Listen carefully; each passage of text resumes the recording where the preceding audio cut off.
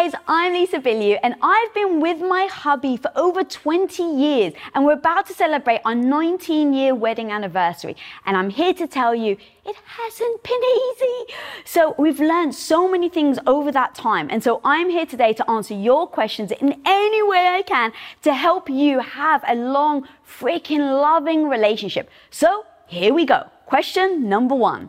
What made you think Tom was the right person for you and the right person to make sacrifices for?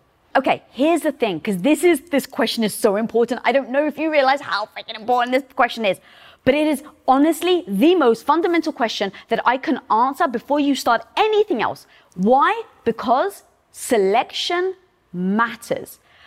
Literally from day one, the person you choose to be with makes all the difference. Now, it's not to say they have to be perfect. It's not to say they have to check all of your freaking boxes, but it is absolutely to say that who you select makes a difference on where you think you can go with them. So for instance, if you guys have absolutely different ways of seeing life, that's going to be a really hard challenge to overcome if one person wants to vacation and travel the world and then the other person wants to stay home and build a nest and have children and, collect a pension. Like those different types of ways of wanting to live are going to be so different that I would say from day one is probably not a good fit. So selection matters. Now, when it comes to sacrificing, that comes over time. So if you see these things in this spark in a person that really draw you to them, it takes time to see what that leads to. We want that like magic in a bottle. Oh my God, lightning hit struck and I fell in love and everything was rosy after that. That shit doesn't happen. It's not true. My first date with my husband, he blew me away with all the shocking things he brought up in our first date. I was used to the usual first date language. And he comes along and he sits there and he's like, oh, so do you believe in God? And hey, do you watch porn on our first date? And if I had previously been, okay, what type of person am I looking for? I would never have said that type of person. But what I realized, and I'm going to bring it back around, what I realized on that first date was he was unique. He thinks differently. He's not afraid to bring up uncomfortable subjects. All right, now I've seen that in him. That's interesting. Well, how comfortable can he get with subjects? Does he talk about jealousy? That was something that was really important to me. I needed to be able to have an open and honest conversation about jealousy. Because the one thing that I declared to him on our first date, because I'd been with a guy who was so ridiculously jealous, I made a statement that I'm never going to date anybody or be with anybody that shows traits of jealousy again. So to me, what I did is up front, I laid that out on the line. Hey, I'm not going to be dealing with jealousy. You got to get used to the fact that I'm going to watch a movie and freaking love Brad Pitt's abs. That's the type of person I am, and do you compute with me? Now, once you start to navigate, you start to test.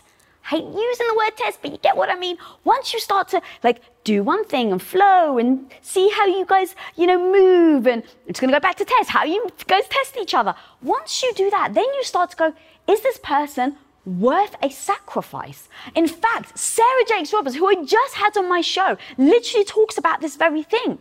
She says, I've worked so much on my own self-esteem, my own desire, paying attention to me, taking care of myself. And when you get in a relationship, a lot of your time goes to that person. So when I look at that person, I have to ask myself, is this person worth me taking less time for me? For the relationship with myself? I found that so incredibly profound. So I pose that question to you. If you're with somebody, you should be looking at them and saying, are they worth the sacrifice that I could be spending on a relationship with myself? Once you can answer that, then you can start maneuvering and going down the path of spending more time with them and making more and more sacrifices. How do I stop sabotaging my relationship?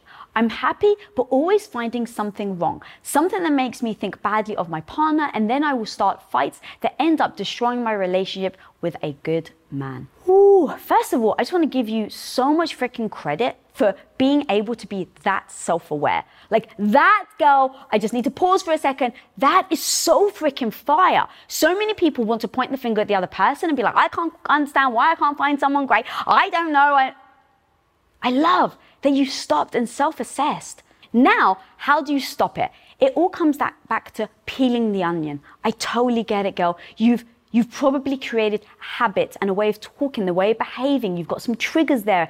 I'm not a freaking therapist, but I'm going to tell you how I see things. I love that you were so honest with that. Now let's actually address the issue. I can so relate. I was in a really bad relationship before I met Tom. It was over 3 years. He was my first boyfriend. I didn't know how to handle things, and it was very turbulent. It was one of those really bad teenage screaming, turbulent relationships. And so after that, when I met Tom, there were certain things that become triggers to me. There are certain habits that when someone approaches in a certain way, you don't realize that you're doing it, but you've just built up a habit from your last relationship.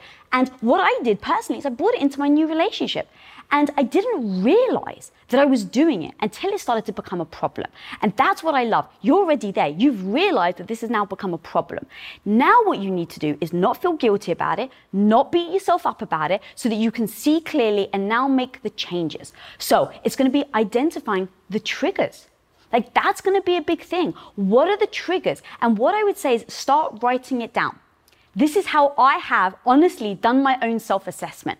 Every time I would fight with Tom, is sit down, I would mentally write it, because I'm not a journal type person, but in case you are, write it down. Like, literally write, how did I feel? Forget about the other person for a second. How did I feel? Where was the moment where you started to feel the argument was escalating? Why was that moment existing? What was internally going on in your mind? Were you feeling flustered? Why were you feeling flustered? Was he pressing a button? What was the button he pressed? How did he press the button? Was it a word you said? See? Breaking it down, breaking it down, breaking it down, peel the onion, peel the onion. That's how you end up coming to the root conclusions. But you don't want to judge yourself, and it's going to take time. It may take another 10 arguments, 20 arguments. But one other thing I would advise is actually talk to your partner. Say, look, I actually recognize this part of our relationship is a big part of my doing.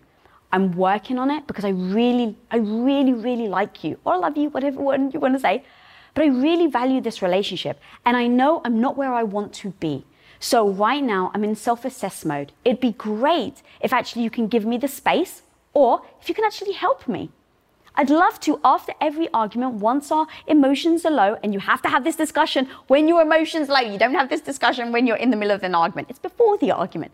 And you're like, and afterwards, it'd be really great to get back together and maybe assess where you think I went wrong, where I think I went wrong, and then what maybe my triggers were. If you need that help, don't worry about asking.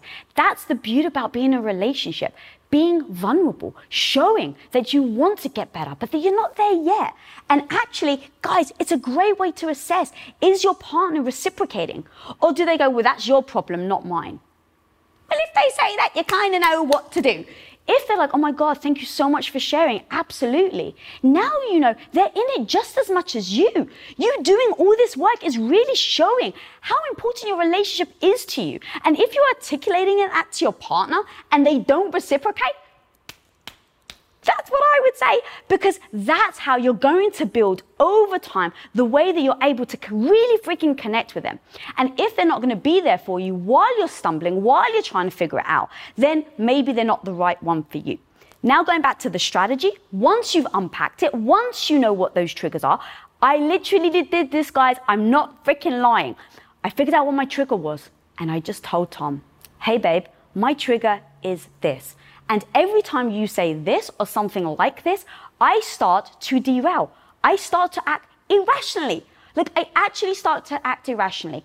And I'm apologizing for that in advance. I'm working through it. But what I need from you is when I'm irrational, I actually said this to him, when I'm irrational, please don't judge me. Please give me the grace and hug me or say, hey, do you need a break? Whatever that is. But now you're communicating with your partner. And what happens is they see that you're really trying. And that to me, guys, that to me is the freaking essence of a relationship. Not to be bloody perfect, not to have the perfect relationship. I'm like sweating, I'm so passionate about this.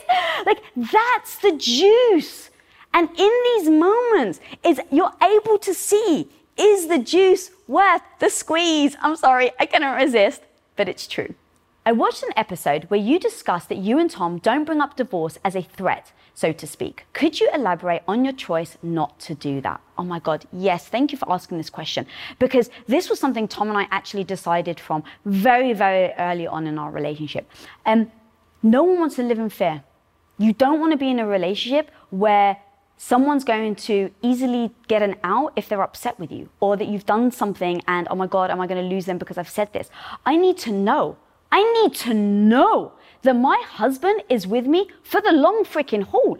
I need to know that, and he needs to know that no matter how much he fucks up, no matter how much he messes up in our relationship, divorce is off the table, except I gave him 2 non-negotiables. So I'm not to say that divorce isn't actually a possibility, but I set him up for success. So I said, hey, I'm not looking to divorce you.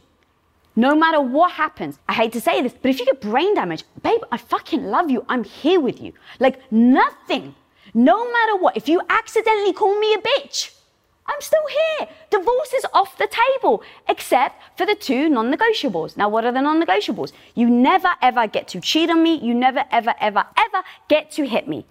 Period. Those 2 things. You want to talk about divorce, I'm freaking out the door. So it's not that I'm saying don't use divorce. If it causes, if there's an actual reason why you need to get divorced, then you really should. Another thing, actually, if Tom and I, if we did everything we possibly could, if we went to counseling, if we read all the books, if we sat and just spoke and spoke and spoke for hours and hours and months and years on end, and we still ended up in a place where we were both unhappy in the relationship, we would get divorced. So it's not that it's completely off the table. It's the mindset around the word divorce and what would cause it. And for us, it really is, I'm never just going to leave you. You're never just going to be surprised. I'm never going to threaten you with divorce. And he's never going to threaten me with divorce. Because what happens is you start to have the fear. And fear in a relationship with your partner, fuck that shit. There's no freaking way I'm going to be in a relationship where I have fear over loss. No freaking way. And that all comes down to being each other's security. Knowing I'm not going anywhere. When you know someone's not going anywhere, it gives you a sense of safety. And to me, that's exactly what relationships are. It's about safety. It's about trust. And as a perfect example, I'm just going to throw this in there. I had massive gut issues. I still have gut issues. But there was a while, guys, for years, sex was really hard. Standing up was really hard. I could barely eat. So I was severely malnutrition, which meant that I was a bit of a wild one when it comes to emotions. Now imagine in those moments of being super sick, not being able to sexually satisfy my husband, not feeling sexy. In those freaking moments, imagine I had to worry, is he going to leave me? I can't imagine a world where I would have to worry about that. That's not a relationship I want. And so, going back to why do we commit to never saying the word, that word is just as bad as the word Voldemort? Why? Because of that. Be vulnerable with your partner. Show your weaknesses. Show your vulnerabilities. That builds trust. And honestly, a relationship without trust isn't a relationship I want to be a part of. If you own your own business, when an employee leaves your company, whether on good terms or bad, it can feel, I hate to say it, but it actually can feel personal, like you and you alone are the one to blame. And it actually may even trigger you to lock down your business, not open yourself up and not actually risk trying anyone else. Like you actually would your heart after a bad breakup and avoid looking for that new partner altogether. Well, let's face it, sometimes we can do that with hires as well. And trust me, guys, I've been there. I get the thought of bringing in a new stranger into your business actually fills your heart with more anxiety than it does love and joy. But when you post your jobs on LinkedIn, you can actually feel the confidence that you will find the right person for the right job fast, because LinkedIn isn't actually just another job board. LinkedIn has a vast network of more than a billion with a B professionals, which makes it the best place to hire. Because guys, it gives you access to professionals that you actually can't find anywhere else. And so LinkedIn does all that while making the process easy and intuitive, which then makes hiring with confidence easy when you have that many quality candidates. And it's so easy, in fact, that 86% of small businesses get qualified candidates within 24 hours. So post your jobs for free at linkedin.com/Lisa. That's linkedin.com/Lisa to post your job for utterly free. And of course, terms and conditions always apply. As an entrepreneur, one of the biggest challenges you will face is the negative voice in your head. You know who I'm talking about, that maybe not so small part of you that loudly doubts your abilities to actually pull the things off and make a living from your passion project. But you gotta overcome that negative voice in your head, homie, because I'm telling you, you can do it. Especially if you use Shopify. Now, Shopify is an all-in-one global commerce platform that helps you sell at every stage of your business. From launching your business to hitting $1 million, Shopify has got you completely covered. And with all the built-in Magic AI award-winning customer service and the internet's best converting checkout, you have everything you need to shut down the voice of doubt and make all your amazing business dreams a reality. That's exactly why, guys, I love Shopify. So if you want to start growing your business with more customers and sales, shut that negative voice down and prove her wrong that you can do it, Shopify is here for you. So go and sign up for just $1 a month with your trial period at shopify.com/Lisa, all lowercase. Again, guys, you can go to shopify.com/Lisa right now to grow your business no matter where you are and what stage it's in. That's shopify.com/Lisa. If you're fed up of people constantly pushing you around, ignoring your boundaries, and just disrespecting you left, right, and center, then it's time to finally stop letting people walk all over you and start actually standing up for yourself, my homie. Because trust me, I've been there, staying silent and living a life I never actually wanted for myself, but lacked the confidence to do anything about it. But I was able to go from someone who settled and lacked all the confidence in herself to someone who comfortably commands respect. And guys, and my homie, even with the fears, the doubts, and uncertainty, you can finally go after what you freaking want in life, set boundaries, speak up, show up, fight imposter syndrome, and stop people pleasing. And I break down how to actually do this step by step in my book, Radical Confidence. And when you pre-order your copy of Radical Confidence right now today, guys, you can get a free gift valued at $171, which includes my ultimate guide to Radical Confidence, which is a workbook that you actually can work through as you're reading my book, 3 months ad-free listening to Women of Impact on podcast, and 1 hour exclusive relationship coaching sessions with me and my hubby of 21 years, Tom. So my homie, if you go and pre-order this book right now, you get all of those things for utterly free, which has been valued at $171. So go over to radicalconfidence.com to pre-order your copy right now. That's radicalconfidence.com. See you there, my homie. Let's freaking go. How do you go about choosing a partner with a growth mindset? All right, first of all, I want to start about emphasize the reason why finding a partner with a growth mindset is so important if you have one. Because here's the thing, when you want to grow, when you want to change, when you want to improve, when you want to be better every single day, you need someone that has that same mentality. Because as you grow, if they don't, they're just going to say, hey, you've changed. You've changed. You're not the person that I married. I keep saying, like, honestly, isn't that the best news? I don't want to be the same person Tom married 19 years ago. I don't want Tom to be the same person I married 19 years ago. So we encourage each other's growth. So that's why it's so freaking important, because without a partner that supports your growth, it's going to be really freaking difficult. Now going to how do you actually find a partner with a growth mindset? I would go to places where these types of people exist. It's just like fitness. Fitness is actually really important to me. It's become such a part of who I am. It makes me feel powerful. So I just know I wouldn't be able to be with somebody that didn't care, that didn't understand what it meant to move your body, that what it meant to be in the gym, to lift weights, why it's good for you, and it's good for the mind, nevertheless the body. So I would go, okay, that's really important to me. So I'm not going to meet someone, or I'm not going to date someone that doesn't have that. Okay, cool. Where do people that have a fitness mindset go? Okay, I'm sure there are, platforms, communities. I would go to the gym. Maybe with COVID you can't, but like that's the sort of thing. I would embed myself in the communities.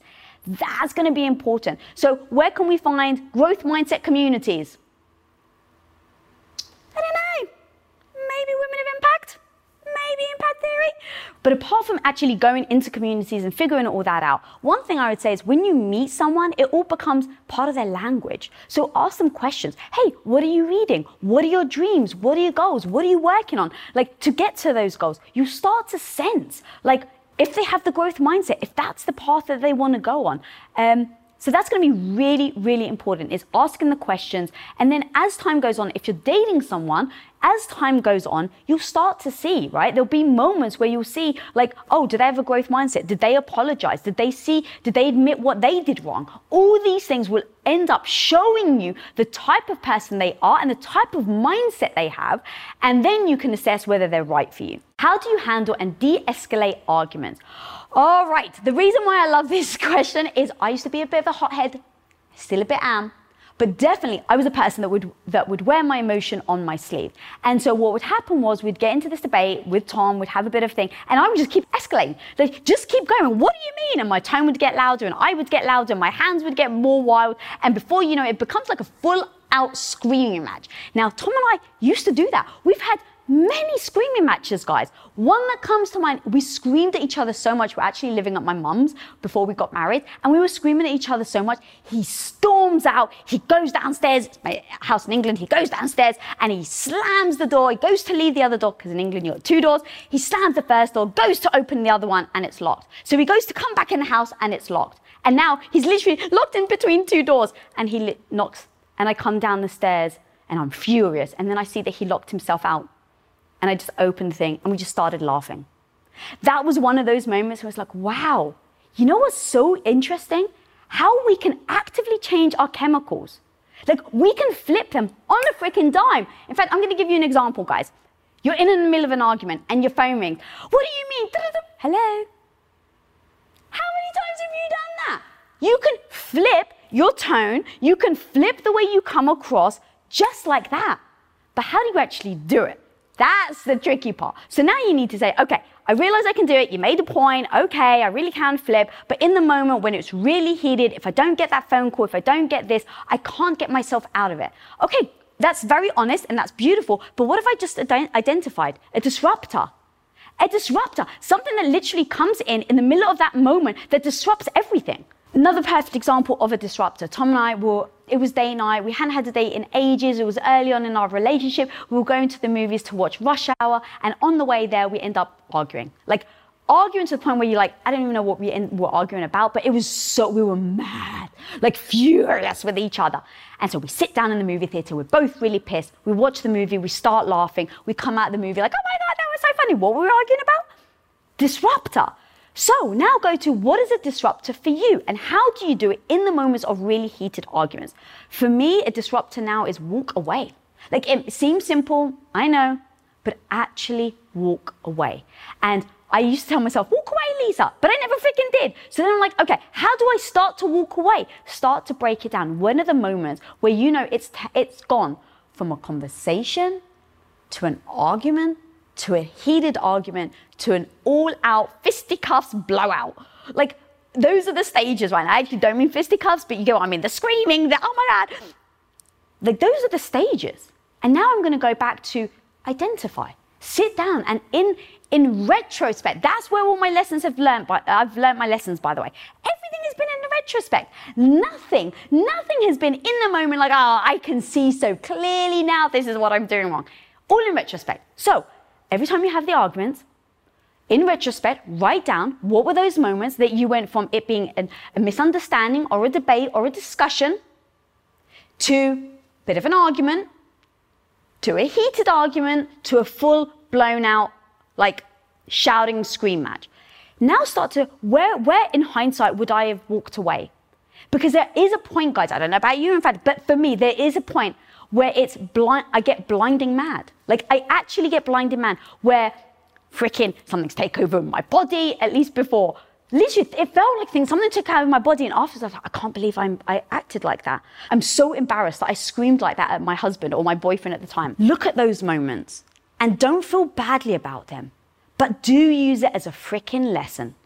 And the lesson is, where did it happen? Where can I prevent it next time? And when that happens, how am I going to remind myself to walk away?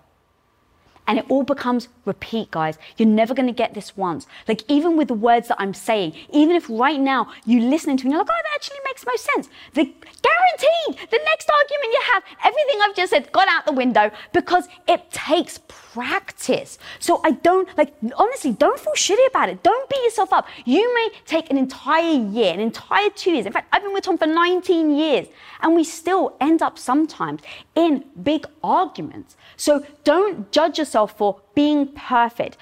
Look at what you're doing and assess the slow progression on how to get to the point where once upon a time you used to scream at each other for hours and an entire day would go by and you would never get along, to the point where it's like, oh my God, now I've narrowed it down to a 30-minute argument. Like, that's how you start to do it, right? It becomes a scale. So don't worry about being perfect. Just start to look at that scale and whittle it down time and time again that you can make that shorter. So what happens for me is when I start to feel my face getting flustered, that's a sign for me. When I start to not be able to say words out loud because I'm like, yeah, but, that's a freaking sign for me.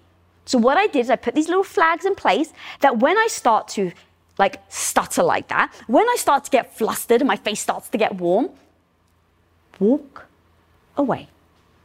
So the very disruptor that Tom and I did that worked like magic is he wrote a letter to himself.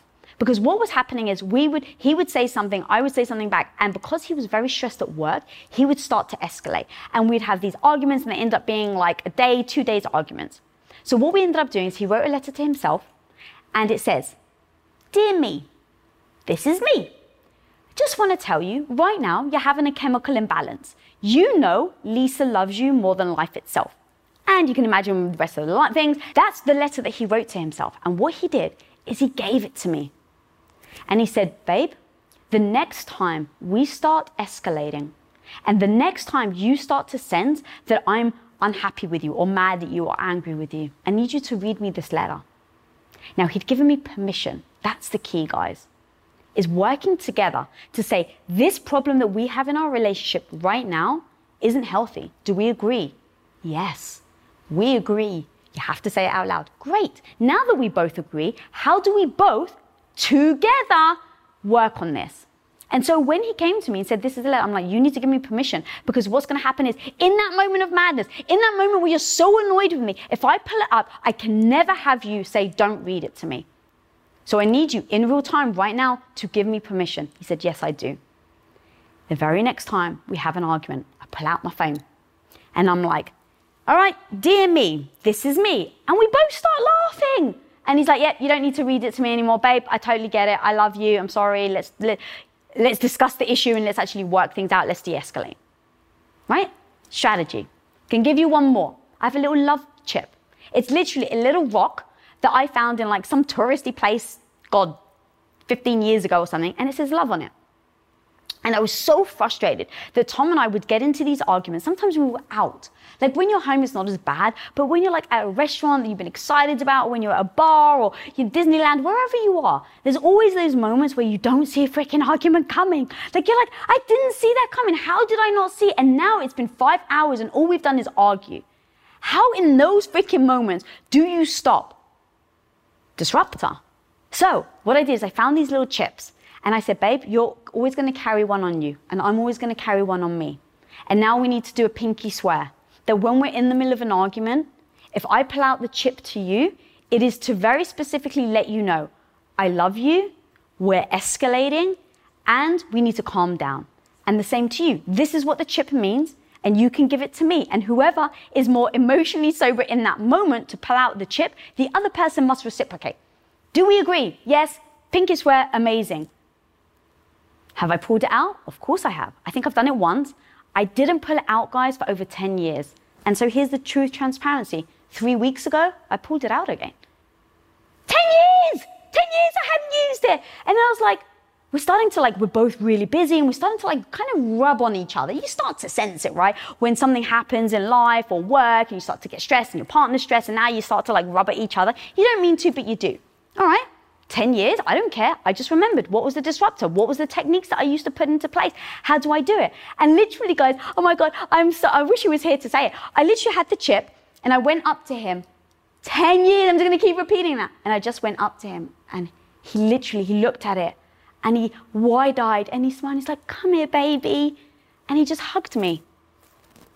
Disruptors, having the communication about what the disruptor means, and then both of you being on board with making sure that you can use it in order for you both to have a beautiful freaking relationship.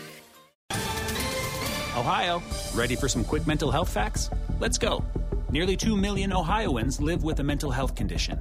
In the U.S., more than 50% of people will be diagnosed with a mental illness in their lifetime. Depression is a leading cause of disability worldwide. So why are some of us still stigmatizing people living with a mental health condition when we know all of this? Let's listen to the facts and beat the stigma.